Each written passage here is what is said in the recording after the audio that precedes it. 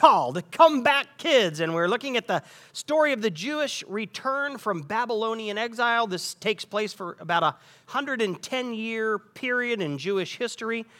Starts in 538 BC and goes to about 450 BC or 445 BC. And we're well into the series. If you've missed earlier sermons, you can catch up online. You can always catch up online, clearwater.church. And I encourage you to do that. Today we are looking at Nehemiah chapter 9 and 10. So before planting Clearwater Church, I was a pastor at Faith Christian Community for 7 years, and I worked alongside Steve Holsinger, Pastor Steve. And he had a statement I thought was just so rich. He would say, when you find your life in a mess, give God something to bless. When you're in a mess, give God something to bless. There's always something you can do. In other words, there is always, always, always hope to change the dynamic of your situation. You can always turn to God at any moment and begin to experience God's blessing, His favor, His help in your life. When you find yourself in a mess, give God something to bless. And if you're not in a mess today, you might be in a mess today, and that's what you need to hear. But if you're not in a mess today, you will be someday, because we live in a broken world and we're sinners, right? So this is one of these kind of spiritual principles you just need to grab a hold of, stick it in your head and your heart, because you're going to need it. When you find yourself in a mess, give God something to bless. There's always hope. Now maybe you're thinking, but Mike, I'm in a mess of my own making, right? Things are bad in my life because I've been bad. Maybe your marriage is falling apart and you're like, yeah, it's falling apart for a reason. I've been a terrible spouse. And maybe you're floundering in a pile of debt, and it's because you have been a poor steward of the resources God has given you. You've been living above your means. You've been maxing out your credit cards. It could be that your physical health is breaking down, and it's because of choices you've made. Unhealthy eating, drugs, alcohol. Maybe you're in prison because you've been breaking the law. You're in a mess, and it's a mess of your own making, and you're thinking, you know what? I'm pretty sure that the mess I'm in is actually partly a result of God disciplining me.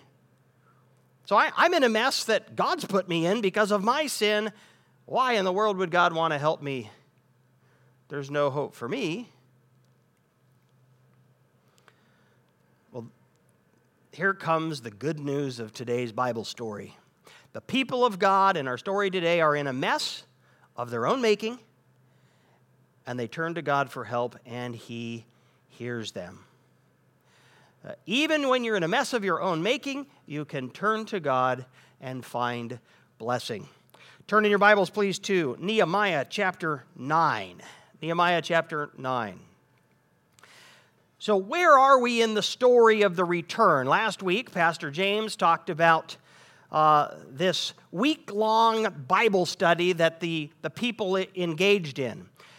So the walls of the city have been rebuilt, but Jerusalem is pretty empty of people. And Nehemiah says, I want everybody, all the Jews who have returned from exile we're going to have a big powwow in Jerusalem. And what do? For hours a day, the Bible is read out loud. And men, women, and children are listening. And then there are designated leaders who help interpret so that they understand what they're learning.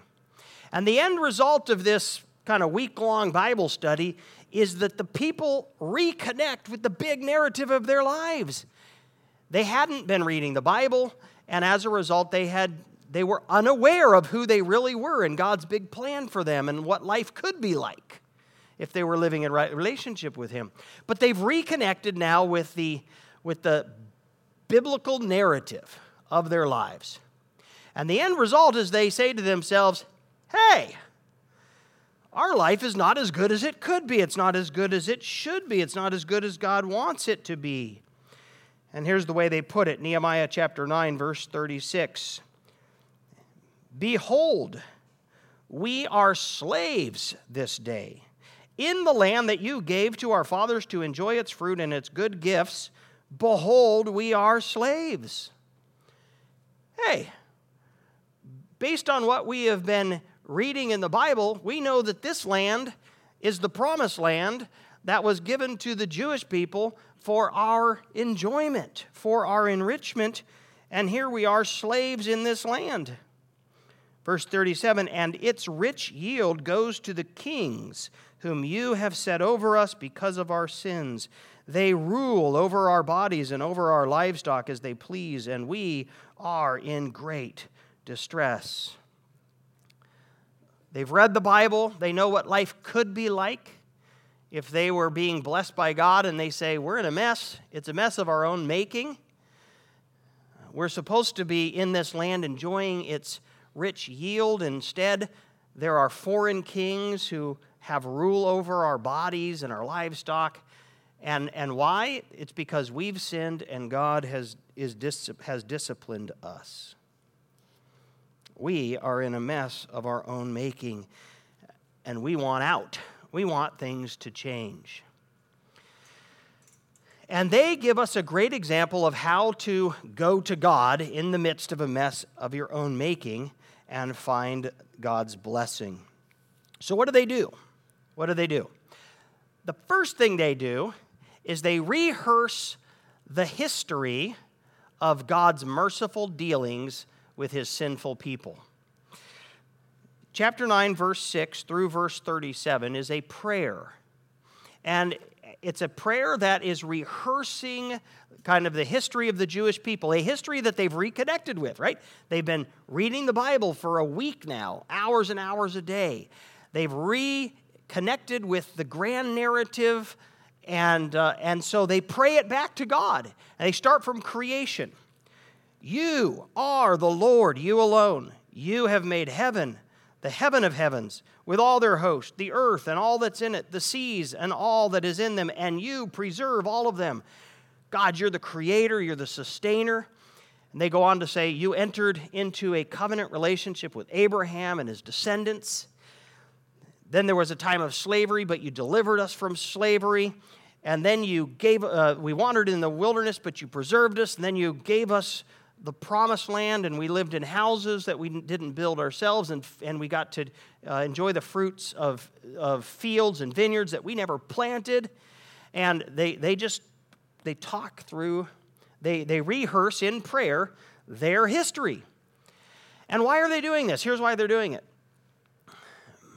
Because when they think about the way God has mercifully related to his sinful people in the past, it gives them the courage to ask God for mercy in their own situation. And so when you find yourself in a mess of your own making, the first thing to do is to rehearse to yourself, retell yourself the story of God's merciful dealings with his sinful people. Because you'll say, the best predictor of future behavior is past behavior. Look at the way God was merciful toward his people throughout history. You know what? He might be merciful to me. And it gives you the courage to then ask God for mercy.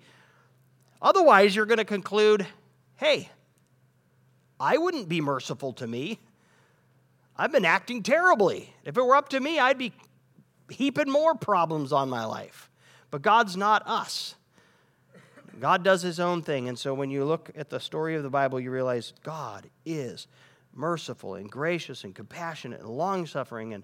And when we cry out to him, he gives us another chance. So let's zoom in a little more closely on some of these we rebelled, but you were merciful kind of parallels or juxtapositions. Let's look verse 16, chapter 9, verse 16. But they and our fathers acted presumptuously and stiffened their neck and did not obey your commandments. So just talked about how God, you miraculously rescued your people from slavery in Egypt, and then on Mount Sinai you gave them your law, your good law. They knew what you wanted from them, but they stiffened their neck. They didn't obey. Verse 17, they refused to obey and were not mindful of the wonders that you performed among them, but they stiffened their neck. There's a lot of neck stiffening. And appointed a leader to return to their slavery in Egypt. They even said, we want to go back to Egypt. How did God respond? But you are a God ready to forgive. Hey, suck this in. Take in this truth about who God is. But you are a God ready to forgive. This is God's stance towards you and me in the mess of our own making. You're a God ready to forgive, gracious and merciful, slow to anger, abounding in steadfast love, did not forsake them. Even when they had made for themselves a golden calf and said, this is your God who brought you up out of Egypt, and had committed great blasphemies. Even when they erected an idol and attributed to the idol credit for what God had done, great blasphemies, even then, you in your great mercies did not forsake them in the wilderness. The pillar of cloud to lead them in the way did not depart from them by day, nor the pillar of fire by night to light for them the way by which they should go. Now skip to verse 26. He's just talked about how you gave us the promised land, houses we didn't build, fields we didn't plant. So they ate and were filled and became fat and delighted themselves in your great goodness. God, you were so good to your people. Nevertheless, verse 26, they were disobedient and rebelled against you and cast your law behind their back and killed your prophets who you had warned them in order to turn them back to you. And they committed great blasphemies. Therefore you gave them into the hand of their enemies who made them suffer. And in the midst of their suffering, they cried out to you. God gave them into the hand of their enemies in order to correct them, in order to get their attention, turn them back to him. In the time of their suffering, they cried out to you, and you heard them from heaven. And according to your great mercies, you gave them saviors who saved them from the hand of their enemies. But 28, after they had rest, they did evil again before you, and you abandoned them to the hand of their enemies so that they had dominion over them. Yet, when they turned and cried to you, you heard from heaven. Many times you delivered them according to your mercies, and you warned them in order to turn them back to your law. Yet they acted presumptuously, did not obey your commandments, but sinned against your rules. Verse 30. Many years you bore with them and warned them by your Spirit through your prophets, yet they would not give ear. Therefore you gave them into the hand of the peoples of the lands. Verse 31, here's kind of the summary. Nevertheless, in your great mercies you did not make an end of them or forsake them, for you are a gracious and merciful God. So can you feel what's happening in their own hearts as they rehearse this history of God's merciful dealings with his sinful people? They are admitting, we fail, you don't fail. You just continue to show mercy, be gracious, don't give up on us, don't forsake us, give us another chance. And now that they've rehearsed this history of God's great mercy, his great compassion, his steadfast love, it gives them the courage to then say, now God, please have mercy on us. Rehearse. When you find your life in a mess, rehearse God's merciful dealings with his sinful people. First thing you do. Second thing they do, and it's kind of tied up together, is they confess their own sins and their sinfulness, right? I am a sinner, and I have done specific sins. It might have been tempting to say, yeah, but that was them, right? That all happened in the past, hundreds of years ago. Or decades ago. That was our forefathers. That wasn't us.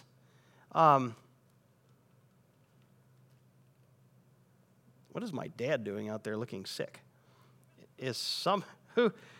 Steve, oh yes, would you go check my dad out? Steve Estrelka. Thank you, sir. Well, that's distracting. Sorry. He just looks like he's sick out there. Okay, where was I? Confess your sins, yes. Sorry. Confess your sins. We should do that. Yes, we should. Why do we do that? We confess our sins. Oh, yeah. These people, the Israelites, they don't just say, oh, that was in the past. They recognized that they were part of a community. They were the people of God. And because they were the people of God, they shared a corporate guilt. But beyond that, they acknowledged their own sin. So here's the way they put this. Verse 33, yet you have been righteous in all that has come upon us, for you have dealt faithfully, and we, not just our forefathers, we have acted wickedly. And then in verse 37, the rich yield goes to the kings whom you've set over us because of our sins. So they are acknowledging we are sinners, we have sinned. Well, here's the good news. You know, many people, if you're not a Christian, it's scary to confess your sins because there's no redemptive hope. But as Christians, we're not afraid of confessing our sins because we don't pretend to be perfect, right? The whole fundamental stance of a Christian is, I'm a sinner, and I am in need of the mercy of God, and God is at work in my life, changing me, praise God, but I'm not yet complete. So I sin, I will continue to sin, and God is helping to change me. So the good news is 1 John chapter 1, verse 9. If we confess our sins, if the stars align and he's so inclined, if you catch him in just the right mood, he might forgive you. Is that what the Bible says? No.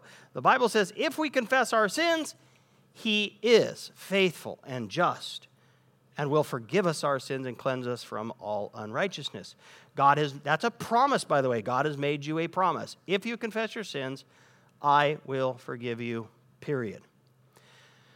In 2 Chronicles 7:14, in the Old Testament, we read, if my people who are called by my name will humble themselves and pray and seek my face and turn from their wicked ways, then I will hear from heaven and will forgive their sin and heal their land. And that's what's happening here in Nehemiah 9. The people are humbling themselves, they're praying, and they are turning from their sins, and God is going to heal. So when you find yourself in a mess of your own making, number one, you rehearse the history of God's merciful dealing with his sinful people. Secondly, you confess your sins and your sinfulness. And then thirdly, you ask for mercy. Verse 32, now therefore, our God, the great, the mighty, and the awesome God, who keeps covenant and steadfast love, let not all the hardship seem little to you that has come upon us, upon our kings, our princes, our priests, our prophets, our fathers, and all your people, since the time of the kings of Assyria until this day. God, please be merciful to us. Please take note of the fact that we have been suffering during the exile, and change our situation, right? Please. We're in a mess of our own making, but God, you're so merciful. We acknowledge our sin. Would you please get us out of this mess? That's what they're asking. And will God hear? Yes. The Bible, that's the clear message of the Bible. If we turn to God, no matter what the mess or how we got there, God will help us. And we have to trust. We ask, and then we have to trust that God hears us. Because it takes faith. It takes faith to believe that God exists and that he rewards those who diligently seek him. It takes faith to do what is right when you're being tempted to do wrong. And you know what else it takes? It takes faith to do? To receive the mercy of God. Because we know that's not the way we would treat other people. And so it's hard for us to believe that God will show us mercy when we preeminently feel unworthy. We don't think that we deserve mercy. And so the only reason you'll receive the mercy of God and walk in that is because you take the promises of God by faith and claim them by faith.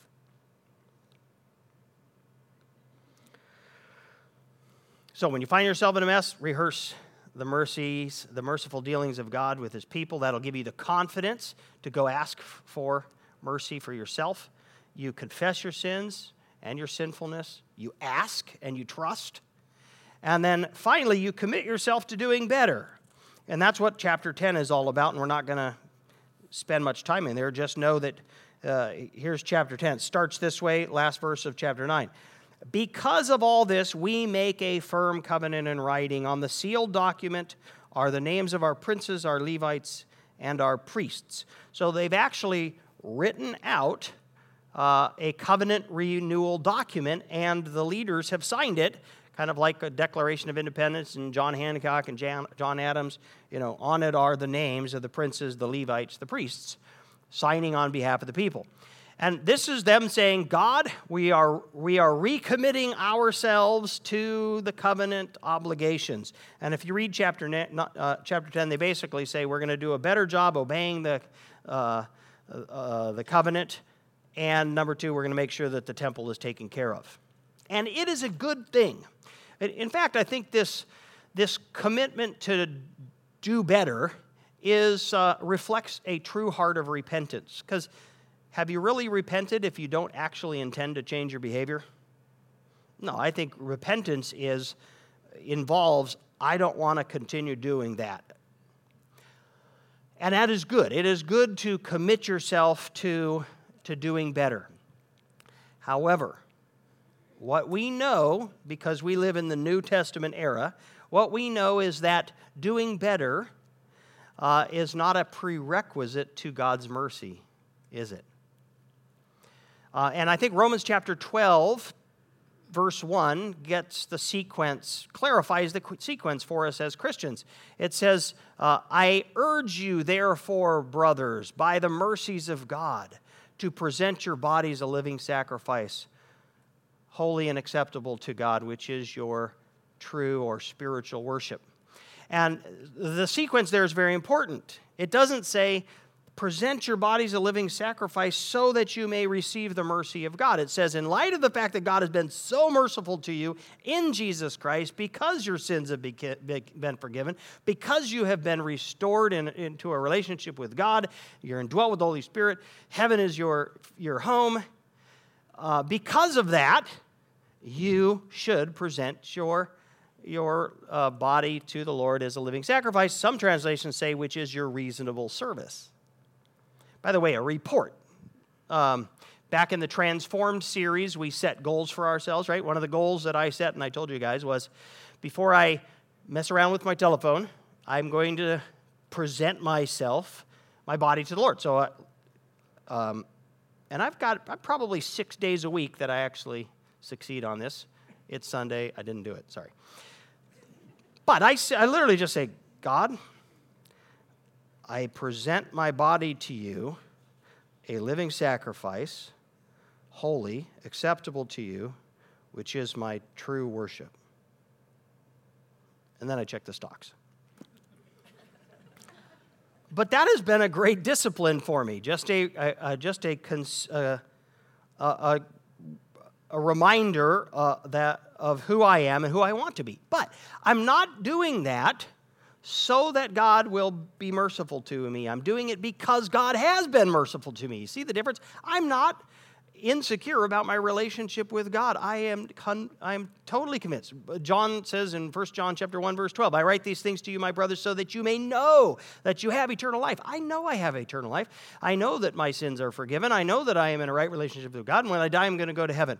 I know that. But I am more committed today than I've ever been to live a life that pleases God. Why? Not because I'm insecure and I'm trying to win His favor, because I am convinced that His way is best for me. I am convinced that in a life of service to the Lord and a life where I give up myself, there I find true life, right? That's where I find life to the full. So it's important to get the sequence right. Absolutely, we should devote ourselves to doing better, but understand that that is not a prerequisite to receiving mercy. It's a byproduct. It's a desire that flows out of having received mercy. Amen. Summarize. If your life is not right now in a mess, it will be. So this is a truth you need to own and claim. And when you find your life in a mess, remember Nehemiah chapter 9 and 10 and go to it for instruction and for encouragement. And you might find yourself in a mess of your own making. And at that point, the evil one is absolutely there saying there's no hope for you. God's mad at you. Why in the world did you turn to God when He's mad at you? You're just going to get the bigger boom down. You get His attention. No. The Bible says when you're in a mess of your own making, you turn to the Lord and you ask for mercy. And you remind yourself of the fact that He has been merciful to his wicked people in the past. He will be merciful to you. You don't try to hide your sin. You don't pretend to be anything better than you are.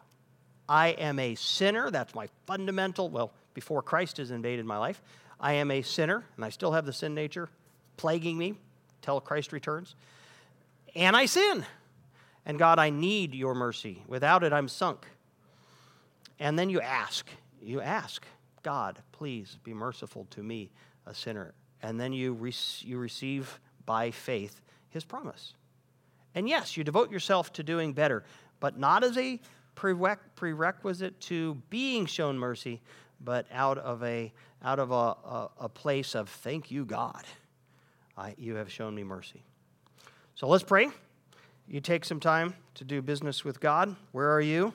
Which one of those steps do you need to just sit in? Band comes up.